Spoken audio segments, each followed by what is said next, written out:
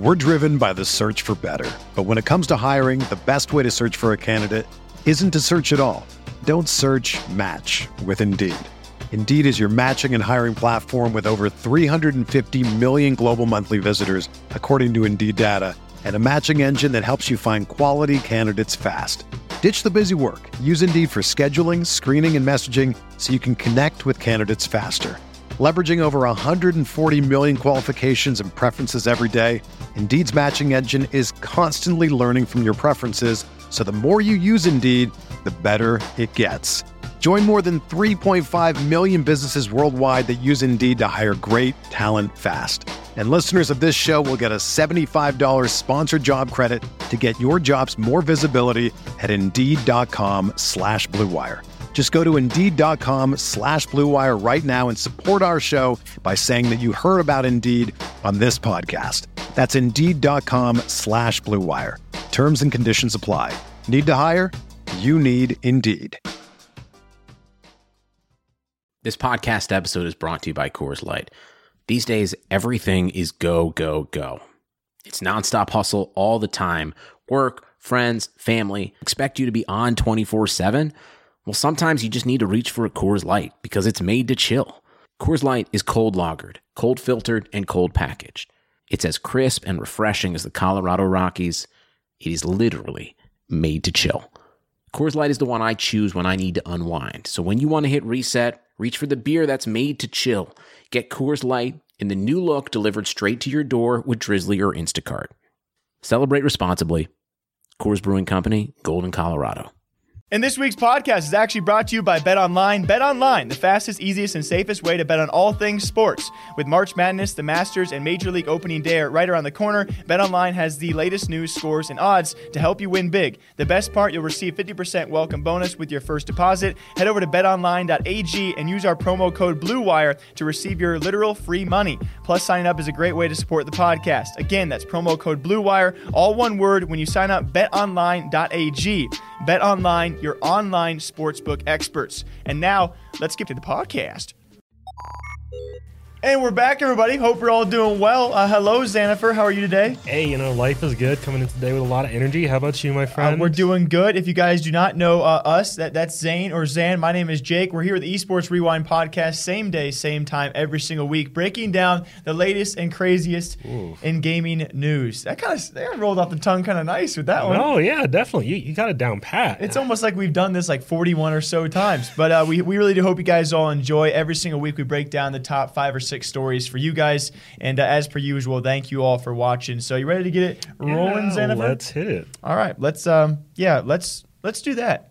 All right, Zan, gonna hit you hard right off the start because I know you and me are gonna disagree on this one. Well, that's every topic at this point. Let's go. I can't go back from what I just did there. That wasn't on purpose, but if you guys are still watching, thank you very much. We're going to talk about Ninja's tweet. You probably knew it was coming. And, yeah, I had a feeling. You and me are definitely on two different sides of this. And it's certainly, I would say, a debatable tweet. By anyone who does not know by Ninja's tweet, I think at the point of us recording, it's like 120,000 likes. There was over 250,000 tweets about it. It's pretty... No matter who you are, it's pretty nuts that one guy can be so controversial. And I like Ninja. Others in the team are a bit weary about some of the things he does, which is understandable. But if you have any guy out there who can tweet once, like a couple hundred characters, and there's over 250,000 tweets about that tweet, you're doing something maybe right, but maybe controversial. I don't know. It's a whirlwind. I think it's the fact that he's kind of walking the line, because when it comes to the tweet itself, I think part of what generated so much controversy is that the tweet was split in half. Yeah, just want you to hit the microphone. Yeah, I got to balance out your You're only proving Ninja's point right now. You get angry, you just hit your microphone. Oh, yeah, obviously. Well, wouldn't that be bad, though? Hitting the microphone is a bad thing. So you don't want to be angry. Wait, no, he wants you to be angry. Otherwise, you've lost twice. Which is why Ninja's tweet isn't working here. Which is why it walks the line. So anyway, for people who don't understand, that the premise was it's just a game tweet, and some people looked very much into the word-by-word analysis. It actually was sparked by a clip of Ninja saying he's sick of people saying it's just a game when he takes it a lot more seriously. Then it turned into a tweet. And now, of course, we have a part of this. So I'll ask you your stance, but it certainly does walk the line. There are going to be many people who agree with it and many who don't. Also, many people who see this in the eyes of video games only, and many people who see it as like a lifestyle tweet. So what were your first initial thoughts on it? Well, I saw the tweet initially, and I was like, okay, the first half, that's some crazy nonsense. Second half, very reasonable, right? I agree. Because I think if you've, obviously, I would hope you've seen the tweet at this point, those of you listening, and Jake did a pretty good job explaining the general gist of it, but it leads in saying that, you need to get angry about a loss. You need to really drive home that passion, that energy, which is what I feel like Ninja was kind of going for. More like you need to be passionate about every loss. But really and truly, I think at this point in time, we know that that's not necessarily needed. I think it's much more beneficial to the average person, to anybody, actually, to calmly analyze, hey, I lost, here's why I lost, here's how I can improve. And you can still care very deeply about the loss without actually getting angry about it. Yeah, my main issue is the way it was worded, and if you watch the clip and then read his tweet, there's so many ways you can take it. And so I think I would say for a lot of people out there, especially pro players, they see this as either applying to their careers, right? They are very serious video game players, but also to other aspects of life. They're taking it for the bare bones minimum, which I think is what I did, and that's why I wasn't offended by it. How I took it, and again, it's not how he worded it. I won't say he worded it very well, because when he says, if you don't get angry, you've already lost twice, I can see my mom reading that and obviously being like, what do you... No, I understand a lot of where people are coming from, but I think a lot of people read so far into it, dissecting it word by word. See, the thing is, I don't think a lot of people even really did that. They probably just saw the general gist, and coming from Ninja, who is this huge gaming personality, who has all these people who look up to him and everything, at best, this tweet is irresponsible. Because I don't think you want to be telling... It's a Ninja hot take, which I'm used to by now. He says these things all the time. It is. They usually just don't transfer to tweets. We see tons of clips of Ninja saying stuff. Absolutely. It's a hot take. Not all of them make it to tweets, which it's hard because as a tweet, you're not live streaming. You're not taking a one take like you just said that. You take the time to type this out. So I agree with you. Yeah. Mildly irresponsible, and maybe he knows it's going to be a bit controversial. I don't think he could have guessed this. I do love how he started blocking people who were making fun of him. Did he? Yeah, it was. I don't think that guy has the time to actually. Oh no, he did. There was one dude who made a really funny joke of it, use it as a kind of a copy pasta, and just switched gaming for drawing and stuff, Jesus right? Christ. And he hard blocked that guy. Okay, you know what, quick. Zan? The way I took it, and again, I understand where everyone's coming from. I understand why you'd be pissed off. I understand why you'd like this. I'm trying to be the middleman here. I think you are. Fair. We're trying to be fair here. Yeah. Reasonable. I generally took it as maybe the word of angry was not the best choice, but I generally took it as you should be agitated by losing. You shouldn't be comfortable or complacent losing, which I do agree with. And that's where I see he's coming from. I think there's definitely the fair majority of people out there who can understand, at least to a certain extent, where he's coming from. It was poorly worded, poorly expressed.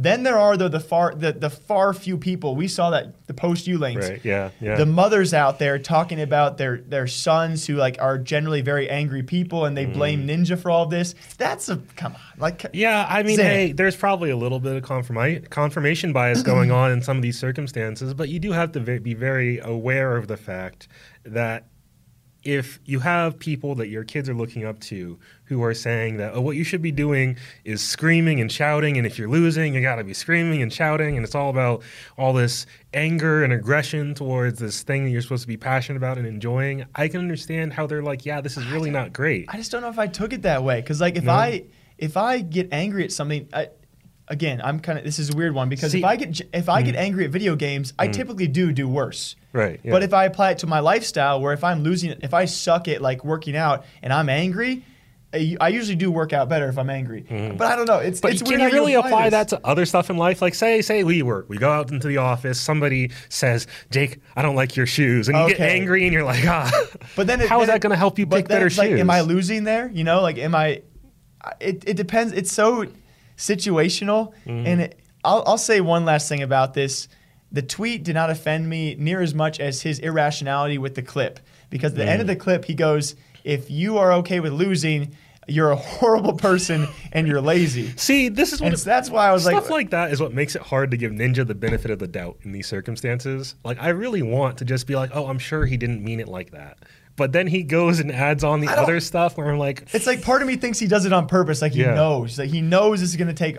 Dude, it's possible. Who knows? It's so controversial, and even us talking about it, I'm like, God, I was defending the guy. Now I don't know what. What do you guys think about this? It's just a game. It's just a tweet, and it's just a clip. Let us know what you guys think about Ninja's controversy. All right, Jake, this is going to be a relatively brief. I'm not saying short. That's where we'll jinx that word. Yep. It's going to be kind of an update on the Street Fighter V netcode thing we talked about a little while ago. And not to worry, non-FGC fans out there, I'm going to tie it back into other esports as well by the end. But quick recap anyway, Street Fighter V came out in 2016. And at the time, people told Capcom, hey, the online play for this game sucks. It's just garbage. It's really, really laggy. Nobody's enjoying it, right? And the problem remained relatively unchanged all 4 years up until about maybe 2 months ago, where a community member put out a mod that essentially fixed a lot of the problems with Street Fighter V's netcode. Broke parts of the game as well, but hey, it fixed the large majority of the problems that people were experiencing. Now, this past week, Capcom has released the Champion Edition of Street Fighter, which is essentially just, new version of the game, new characters, new DLC, et cetera, et cetera. And they've removed that fan mod from the game. Can no longer use it with Street Fighter whatsoever. And they put in their own kind of Band-Aid on the netcode situation that kind of fixes it, kind of not, very much doesn't.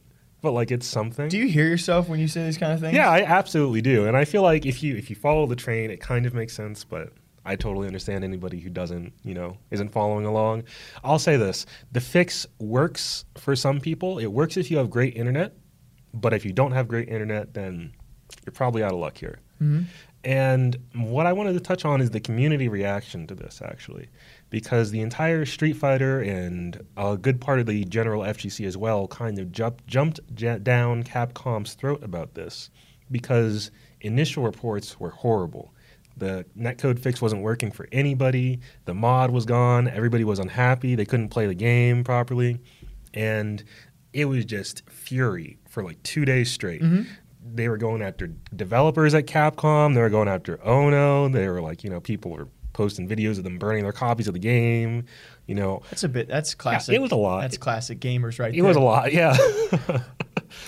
But anyway, turns out after everybody calmed down a little bit, they drank some water. They went home, saw their kids for a second, backed away from Twitter. And they're like, oh, maybe it's not that bad actually. After all, maybe it's okay. Mm-hmm. Maybe it's fine, right?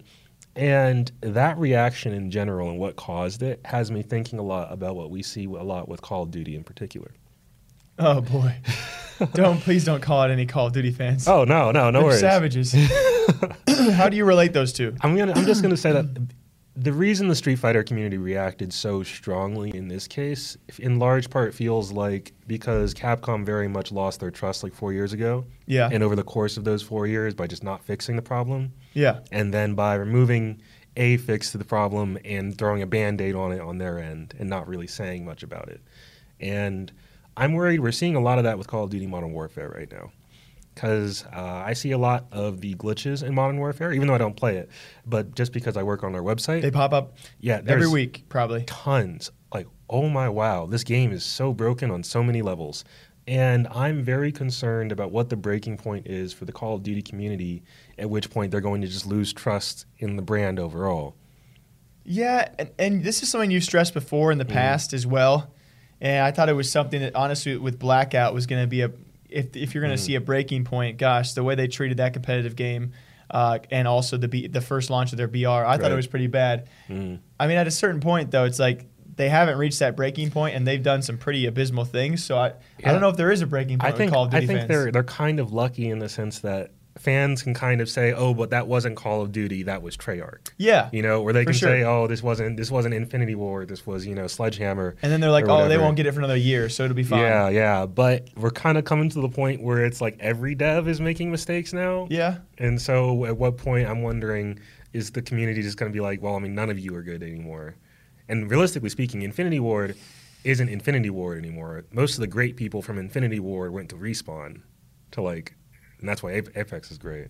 I know, and I feel like every game will eventually reach this point. It just depends how far down the line it is. I feel like with Call of Duty, it's been going on for so long. I don't know if you can even put a timestamp on when it's going to happen. Oh yeah, you definitely can't. I just feel like we're getting closer to that point because now people are talking more on social media and realizing, problem spreading, as opposed to just being like, maybe my game is just weird. I would say we're definitely getting closer, but I still don't know if it's really possible. It's built up such a large fan base. I think maybe a likely comparison as well would be a game like Fortnite. Fortnite has broken their game, and again, it's a fresher game, fresher title, obviously. Yeah, of course. But Epic Games, with the amount of frequent updates they used to have a couple seasons back, and stretching back even to its initial release, they've broken so many things, but they fix some, and then I don't know. They've somehow kept their fan base really entangled. So I don't know if it's actually a possibility with how great the Call of Duty fan base or player base truly is. I would say the additional thing that could really drive this home is the fact that we're reaching a point where indie developers have more potential than ever, and a lot of other game studios are experimenting with game mechanics they may not have touched before. And I would not be surprised if some studio was just like, let's just make Call of Duty, but just better than Call of Duty, and then just like call it a day, and then that's the end of Call of Duty. I thought you were going to go the angle maybe eventually, way down the line, we get a studio in there, and all of a sudden Call of Duty is like, hey, how about you help us out with this game instead of Treyarch? Or that's obviously probably going to be. Yeah, well, I mean, I don't think. I'd almost say that's more likely than the game itself dying out because the players don't. I don't think they won't do that. They'll just swap devs out of the studio. They've already done that a couple times with Treyarch and Sledgehammer and stuff. They'll just be like, we're going to move you from here. I think this Call of Duty coming out this year, actually, Sledgehammer is working on it. Apparently they messed it up, and so they swapped it over to now they're working under Treyarch, I believe, on the new Black Ops. It was going to be a different game altogether. I just can't see a point in happening, especially this year with them, going to a league and all of a sudden breaking record sales. I don't see it happening anytime soon. I feel like you're right, way down the line, but at this point, it's like. Oh, yeah, I'm not saying this is going to happen like, Call of Duty 2020. It's going to kill Call of Duty. Gamers rise up, but gamers also game. So it's like, we'll complain all we want, but we'll still play it. Well, I've you stopped. won't, but I would say you're in the few minority, because I still bought the title. I knew all the issues, and so we'll see if it ever makes an impact. Whether it be with fighting games, whether it be with Fortnite, whether it be with Call of Duty. When will what's the first big title going to be that actually dies out based off player feedback? We'll find out with Project Ed. I freaking know. Don't hope so, but I kind of do. I don't know. You're right. Shh. Zan, be quiet. There's a gaming event going on. What? Get this man the what? Get this man the. I hope someone out there understands what we're talking about before we're even talking about it. That'd be because if you did, what is up, people? You're a real one. We're talking about gamers etiquette, crowd etiquette. I'm going to keep this short because I keep things short here. Do you really? We're going to have a quick discussion, very brief, because we'll have follow-ups in the future. We're talking about a latest release by Carmack and IEM. IEM is tied to ESL. Right now, they're going to implement this for CSGO events, maybe future ESL events. I'm sure you did the read-through as well. Pretty much going to be punishing crowds who cheer at the wrong time. Brief rundown, if you guys don't know, CSGO events have had this happen a few times. CoD events, I'm sure others as well, where the crowd either hints at something happening, gives away something happening, or directly signals something happening, and it ruins the integrity of the esport, whatever esport it is. And so the two main breakdowns I took away from this is now at IEM Katowice, coming up for CSGO, there will be crowd punishments if a group of people or a certain number of people do that. If they break that rule and cheer when they shouldn't or give away something, they're going to actually punish the entire stadium, I do believe, by turning off X-Ray, which is a huge viewer experience as you're watching in the arena. And besides that as well, the second thing, if you are too noisy and do it redundantly, is that the word? Repeatedly. Repeatedly, yeah. Shh. You'll be ejected. So what are your thoughts on this? You know what? It's an interesting stance to take. I do appreciate that Carmack was talking about the viewer experience combined with the player experience and how they don't feel that booths really contribute to that too much. That was interesting. Yeah, I kind of agree with him on that front. But, I worry about them overextending themselves a little bit here, because I think if you get to a point where you're trying to make a CSGO event, like that he mentioned playing tennis, right? Where you're trying to assign all these rules to okay, guys, so the knife was out, but he hadn't actually stabbed him, so you cheered a little bit too early on that one. So red card for the audience. This section, last warning. But yeah, there will be those little minor metrics that you have to follow, and there's going to be fluctuation of if this does continue for other events. You get away with cheering here at this event. Yeah, right. Like, are you going to have like one ref who goes to all the events to keep it consistent, or like? I feel like there's definitely something to be said for them wanting to maintain competitive integrity. Like, in sense, like I saw one clip of I think it was somebody from Astralis. Like he was seeing the X-ray of a player through a wall, right? Obviously, the player couldn't see the X-ray, but the audience could. It's pretty notorious. Yeah, and his cursor moved where the enemy team was. The audience started cheering. Yeah, it's like almost like playing a game of hot and cold or something, right? But I loved it because the casters can't hear the. Apparently, the casters couldn't hear it, and so like they're freaking out, like, "How did he get that kill?" But in the background, you hear the crowd. Oh yeah, being like very, very obvious about it. And I feel like that level of interference is pretty easy to address by just being like, "Yeah, guys, just don't do that." Yeah, easy. You know. And I'm very curious what it's going to become. Like, absolutely. Especially in a game like Counter-Strike where there are big plays probably nearly every other round. So it becomes like, do you have to stay quiet for the entire game until the very, very end of each round? And I don't know. It's just to a certain degree. I don't know how they're gonna make it work. I don't know how much this actually affects the players, realistically speaking. Because they already can't hear that much. Yeah, exactly. If you're on stage and you got your headphones on, you're focused on the game. You're laser focused on what you're doing. Yeah, you have your noise canceling headset and your earbuds under that. How are you supposed to identify? Oh, so this crowd is screaming at this exact moment when I do this thing, and know that that's supposed to be you that they're screaming at, as opposed to one of the other 10 people on the stage. Happen with the example you just shared, but it's like a one-off. But to be fair, he claimed it didn't. He claimed that wasn't what it was at all. I heard. No. I think he pretty much admitted. I think his main come out. The player who actually, I think it was. I don't want to falsely because I can't remember the clip exactly. I believe it was ZipX, but whoever it was actually came out and said that he had heard it, but he was like, "What do you expect me to do when I hear the crowd? Should I ignore it and pretend I don't know someone's there?"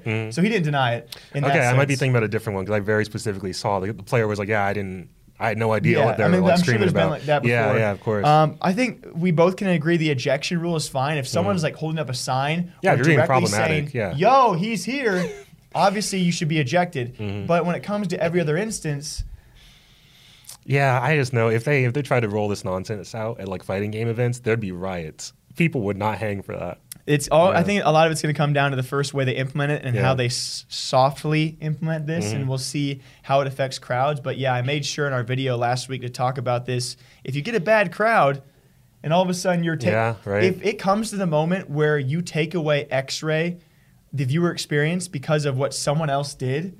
That's my issue. Like, what if some of the crowd cheers? You're in your seat. You're staying quiet like you should, and all of a sudden you can't see the game. You just got like one problematic fourth of the crowd that's like screaming. And you're paying $50, $100, $200, and you're like, they cheered. I didn't. Right. Yeah. I don't know. There's a lot of little things. VR glasses is the answer. Everybody has their own X-ray system in their glasses. You ban people by username if they're screaming. Every user gets an ID. Your glasses will shut off if you cheer too loud. Yeah, exactly. It becomes crazy. This is. I think we both can agree, though. We like the ejection rule. Yeah. It's going to be very weird to see how they play out everything else. I like the idea of it if they can play it out. Right. Yeah, it's going to be a fine line they have to walk here. So I like the progress. I like where we're going. We'll see how it gets implemented. That's the important part. Okay, Jake, we're going to talk about, sorry, everybody, another FGC topic. Bring it to the table. Are you kidding me? A twofer? Yeah, a twofer. Got it. Every now and again, it's just been on my mind all week, just fighting game nonsense. Better be a good one, dog. Oh, it absolutely is. Nintendo and Super Smash Bros. Esports is what we're going to be talking about today. Now I'm in. Because as Jake reported on earlier, Hungrybox himself took to the stage at Smash Summit and issued a request to Nintendo to support this pro Smash Brothers scene. Frick you, dude. I know what you're going to talk about. I know we're going to argue about it, too. But sorry, continue. Just throwing it out there. I have new information to bring to the table. Oh, which is I'm going to agree with you. Ooh. You might actually by the time I'm done. So here's just so I can get it out there right away. Here's where I stand. Do I think Nintendo should support the pro scene? I would very much enjoy it if they would. I think that would be great for the pro scene. I'd love to see it. Do I think they will? I mean, no. Oh, so you're taking this stance if I was at Nintendo, would I look at what's going on right now and say, yeah, we should get involved? No. This is a different angle. Okay. Yeah, and here's where I'm coming from on this, right? Because one last time, right. Do you think they should? Yes. Personally, do you think yes. they will? No. I think a lot of people are going to agree with you there. Mm-hmm. And the thing is, though, I kind of realize I do support the scene a lot. Continue. A lot. Give us the details. Nintendo actually does a lot for the Super Smash Bros. Esports scene. Bang this microphone on my head. But they just don't talk about it because they're Nintendo, and Nintendo does they march to the beat of their own drum. Zan, give us the details. The details are this. Okay, so Nintendo actually runs their own Super Smash Bros. Esports tournaments. They just don't talk about them very much, and they run them online. Very specifically to help more people be able to participate and get involved and experience the competitive aspect of the game. Yeah, the casuals. Right? Exactly, right? The people off the street that have no business being a professional esports athlete. But then do you know what they do for the winners? For the winners at each event, what do they'll say, okay, so let's say we have an online tournament happening in this February. There's one going on, I think, this weekend. They say, okay, top 4, they get a flight out to CEO 2020, which is a huge fighting game community event, like huge tournament. They get entry into the event, they get airfare, they get, hotels, They are what Nintendo is doing is they pay for all that? Yeah, what Nintendo for 4 people? Well, they run like several of these per year. So what they're doing is they're putting their money where their mouth is, where Nintendo has said they want to support the path to, if you want to compete, they want to make it possible for people to compete, right? They want to do everything they can in their power for that. And they do. They make it so that, hey, the amateurs who maybe have never participated in an esports event have an event to go to, and then if they win, they can go and see this is what the high level stuff is like. What does Nintendo put into tournaments? Into prize pools, that's the one thing they don't. They don't put hard money into prize pools. That is the single biggest thing you can do because it's the single biggest thing that I don't think Nintendo needs to. See, here's where you change your mother freaking angle. We had should they or will they, not do they need to. You are changing the narrative. Oh, see, well, here's where the narrative stays consistent. Because everyone knows they don't need to. Yes, they're a billion-dollar company. I'm not saying need to in that sense. Not in that sense whatsoever. I'm saying they can support in other ways. It doesn't have to be monetary. And I think people are fixating too much on we want Nintendo to give us a fat stack of cash. And I understand that. Because it drives the growth. Yes, they can fly out amateurs all they want. They can fly out people who win these small events all they want. But if you were to even give out a few big prize pools throughout the entire year, you have those same amateurs who see that and go, I am willing to risk it. If they, let's say you win that amateur event now there's a big prize pool on the line, now you're willing to pay the travel anyway. It doesn't need to be paid by Nintendo. Or up-and-comers see these big prize pools and they go, I want to do that one day for a living. I'm going to try and compete. The thing is, though, that's kind of counter to Nintendo's whole design philosophy. And I think it's kind of it's a bit much to say, hey, we know this is explicitly what you don't want to do. You explicitly don't want kids looking at Super Smash Bros., the video game, and thinking, this is going to be my career forever. But they want to embrace the competitive aspect. And so, they give, so for events and stuff, for these major events that they don't necessarily give them money, they'll say, hey, if you need consoles, they'll give them consoles sometimes. Yeah, they'll God give them forbid you give game them money. licenses. Not that it takes you $50 to make. They're supporting in other ways, and they aren't getting in the way of the events making money themselves. Their support is so minuscule, Zan. The question at hand was a lot the in pro other players. ways. Literally, they're doing so much, but just throwing cash at these 10 people who are at the top. It's like. Exactly. There's a reason why there's only 10 people at the top, because only 10 people can afford to stay at the top. Let me ask you this. If you're an amateur player, you get flown out to these events via Nintendo. They pay $1,000 for your hotels, food, travel, whatever it is. What do you do once you want to be a pro? What is there to do? Then you do that yourself. And I think it's very viable. And then be a pro player? You think... Motherfucker! Hey, I'm not saying do this as a career. I'm saying, hey, it's very viable to go out and have fun. Nintendo does not. The initial argument by HBox was made for the established pro players who want to be full-time. Nintendo needs to support the top-tier scene. Why, though? Why is that on Nintendo to do that? They're stepping. It's not on Nintendo. They're asking, but and they're putting it on should. Nintendo. And I'm saying I would enjoy it if they did. But I think going to Nintendo constantly and being like, give us money. Give us money, you don't do anything for us, give us money, is kind of like ignoring all the other stuff that they do in all the other ways they're trying to support the growth of the community in terms of getting more people interested, getting more people involved. Like at one of last year's Nintendo's Online Opens, right? They had a little over 10,000 people competing, and over 80% of them had never competed in an esports event in their life. Is that not much better? Over 80% of them will not be competing a year from now because they can't afford to, because there's no pro scene. You do realize that Nintendo can do both very easily, right? Oh yeah, absolutely. So but I'm saying that people need to stop asking them for money. They don't want to give the pro people money. They want to support you guys in other ways. They're doing everything they can. They're not supporting the pros in other ways. They're supporting people off the street. They're supporting the events themselves. They're like saying like, hey, they're not getting in the way of the pros. Like if the pros wanted to go out and get sponsors for the events to have more money in the prize pool, right? If they wanted to reach out to somebody, like, I don't know. That's putting a lot of work on pros who are already strained enough as it is trying to afford to be a pro. Well, this is the decision. So you want the pros to drive not necessarily not the pros, but more the TOs in this circumstance. But I think it's a lot on the TOs, right? But everybody made this decision. They want to be a professional Smash Brothers player, tournament organizer, etc., right? At that point, I think the onus is on them to reach out and make it viable for themselves, you know? Because if Nintendo is saying... That's not how it operates in any other esports scene. Well, it's how like 99% of things work in like actual life. If I walked into a teddy bear store, right? And I was like, wow, I really love these teddy bears. And I bought one, and I started, building this whole like community of people who also really like teddy bears, and we started trading them around and, making money off of like showing off our teddy bear designs and everything, right? And we were like, oh, you know what? It's real. We love doing this. It's real hard to make it like as an actual living. We'd love to keep doing it though. So teddy bear company, give us money. I'm really confused at what angle you're trying to take with that one, because if these players, if you want them, the onus to be on the players to go out and get sponsors to drive the events, what's the reasoning for a sponsor to want to enter an esport where the viewership just is not there? Like, they're never going to get big prize pools on their own. It's just straight up facts. Well, then, hey, that's also okay in the sense that, hey, maybe the move is not let's just do Smash Brothers.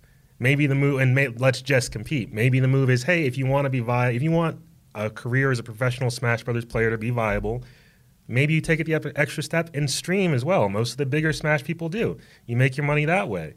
I don't think the impetus should be on Nintendo to fuel the prize pool specifically. And I think it's kind of disingenuous pretending they do absolutely nothing for the scene when they do a good bit. They just don't put in money into the prize pools. Because once again, they're not an esports company. They don't want to be in esports. It's the community that wants to do it, and Nintendo's letting them do it. And they're like, hey, we'll help more people get involved, help more people participate. We'll provide logistical support to help you run your events. They're just not going to be like, hell, hey, yeah, good job, H Fox. Here's $10,000. Yay. I think that's perfectly reasonable on their half. And once again, I would love it if they did, but I think at this point it's very viable to say like, hey,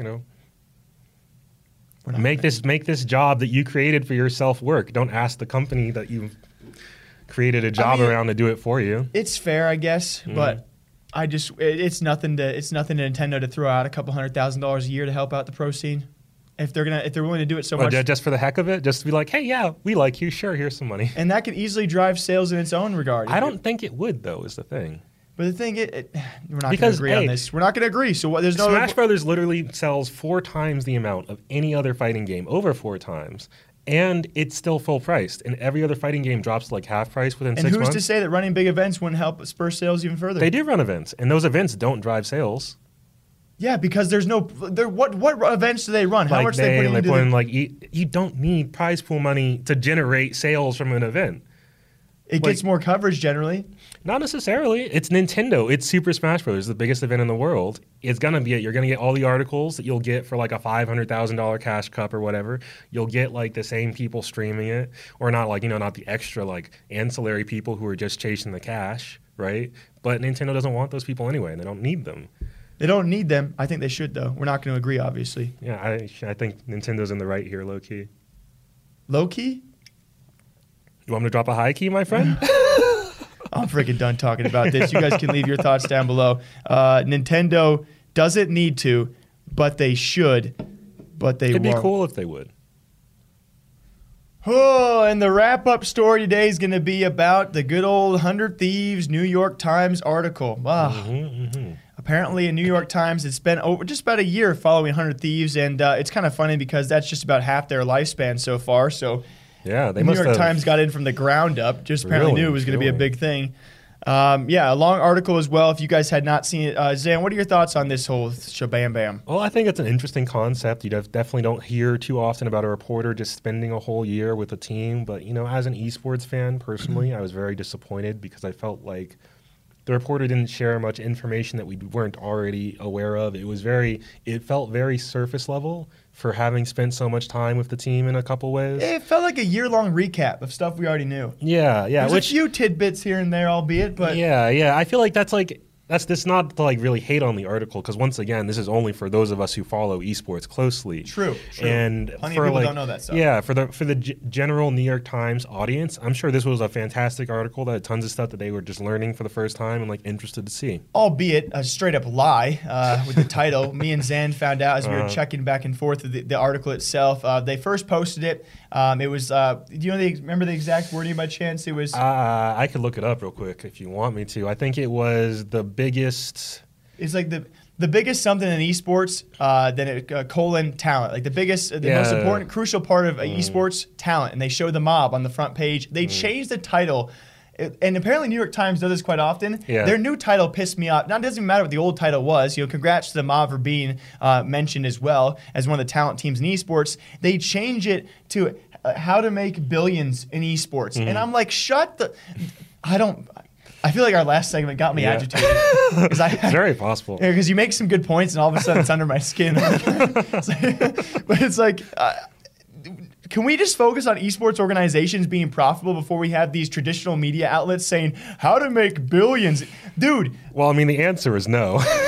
They're not even worth $200 million, and their revenue's probably maybe $10 million. Like the highest revenues we saw of esports orgs last year by Forbes, we don't even know if it's accurate, was like $30 million. And we have someone at New York Times saying how to make billions. Yeah, because they know, hey, that type of stuff works. When sites will stop doing this, when people stop clicking on stuff saying, "Ooh, I can make millions in esports." Everyone outside, even people in our demographic, they see esports, they see a B in billions, and they're like, "Oh my god." It's such a wow, and we're not great at titles ourselves. We've leaned that line. We try to walk the other side of the line though, not the super hyperbolic. Oh, make billions off the esports side. Even if they would have said how to make hundreds of millions, that would have been okay. Yeah, maybe. they could how to make millions. And yes, I'd say that's a very reasonable thing to say. And millions, that's still a lot of money. Like millions of dollars is nothing to laugh at. But it's nowadays people are like, oh, millions with an M. Esports are dying, whatever it is. I don't know, man. It just it rubbed me the wrong way. Understandably. I will say one thing you pointed out, others have as well, is the Yasuo thing. Right. And I could be stretching here, but the way they made it sound, their Yasuo was from League of Legends, one of their most recent signings. The way they made it sound was almost kind of like the FaZe pay with clout situation. Did I read that wrong? Yeah. I mean, I kind of see where you're coming from on that. In this sense, I don't know that it actually works quite like that. Like I'm sure they're paying him something, but I don't think it's as much.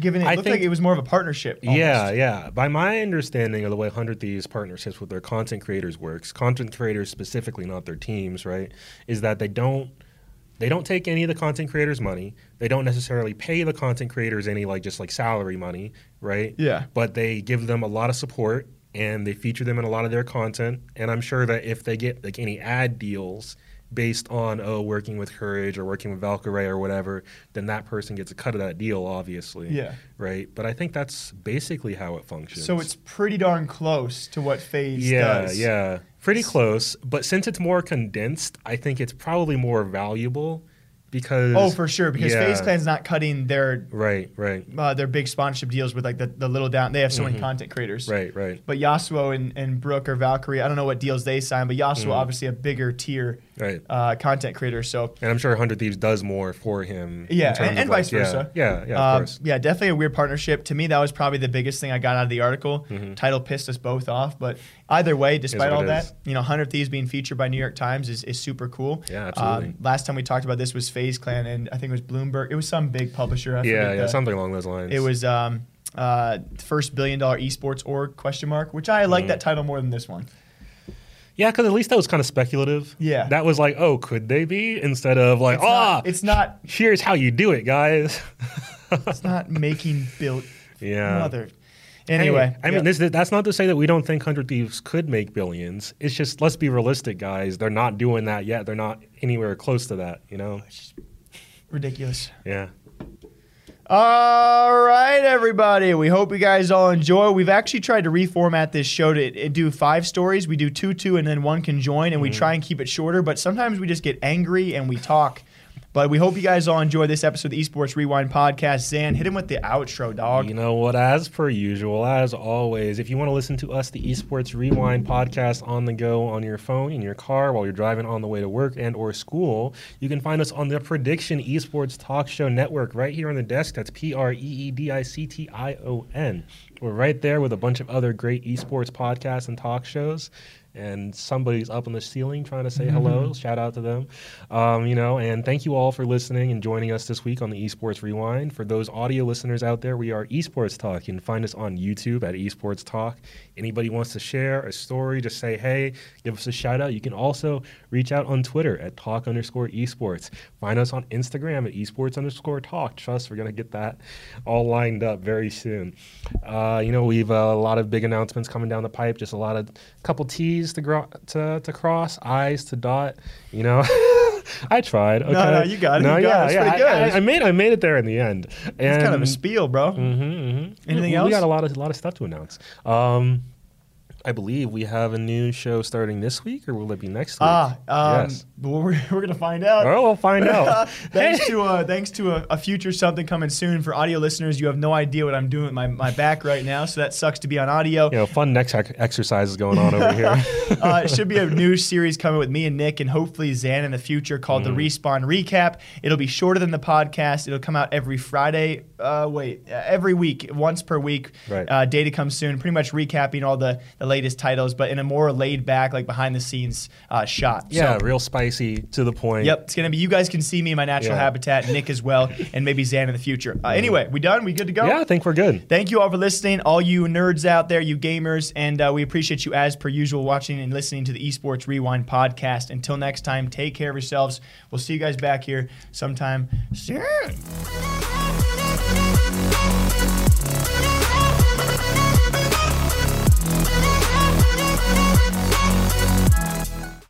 The headlines remind us daily, the world is a dangerous place. The elites in charge say everything's fine, stop noticing. But you know better. And your gut knows that time is short to prepare for a world that is 4 missed meals away from chaos. My Patriot Supply has helped over 3 million families become more self-reliant and is the company Americans trust to prepare. Go to MyPatriotSupply.com and secure their best-selling 3-month emergency food kits. Each contain delicious breakfasts, lunches, and dinners, averaging over 2,000 calories per day. Secure at least 1 food kit for each family member. For a limited time, save $200, plus get free shipping on all their Ready Hour 3-month emergency food kits. You're not ready if it's not Ready Hour Foods. My Patriot Supply also has solar power generators, water filtration units, biomass stoves, heirloom seeds, and critical survival gear. Shop MyPatriotSupply.com today. MyPatriotSupply.com.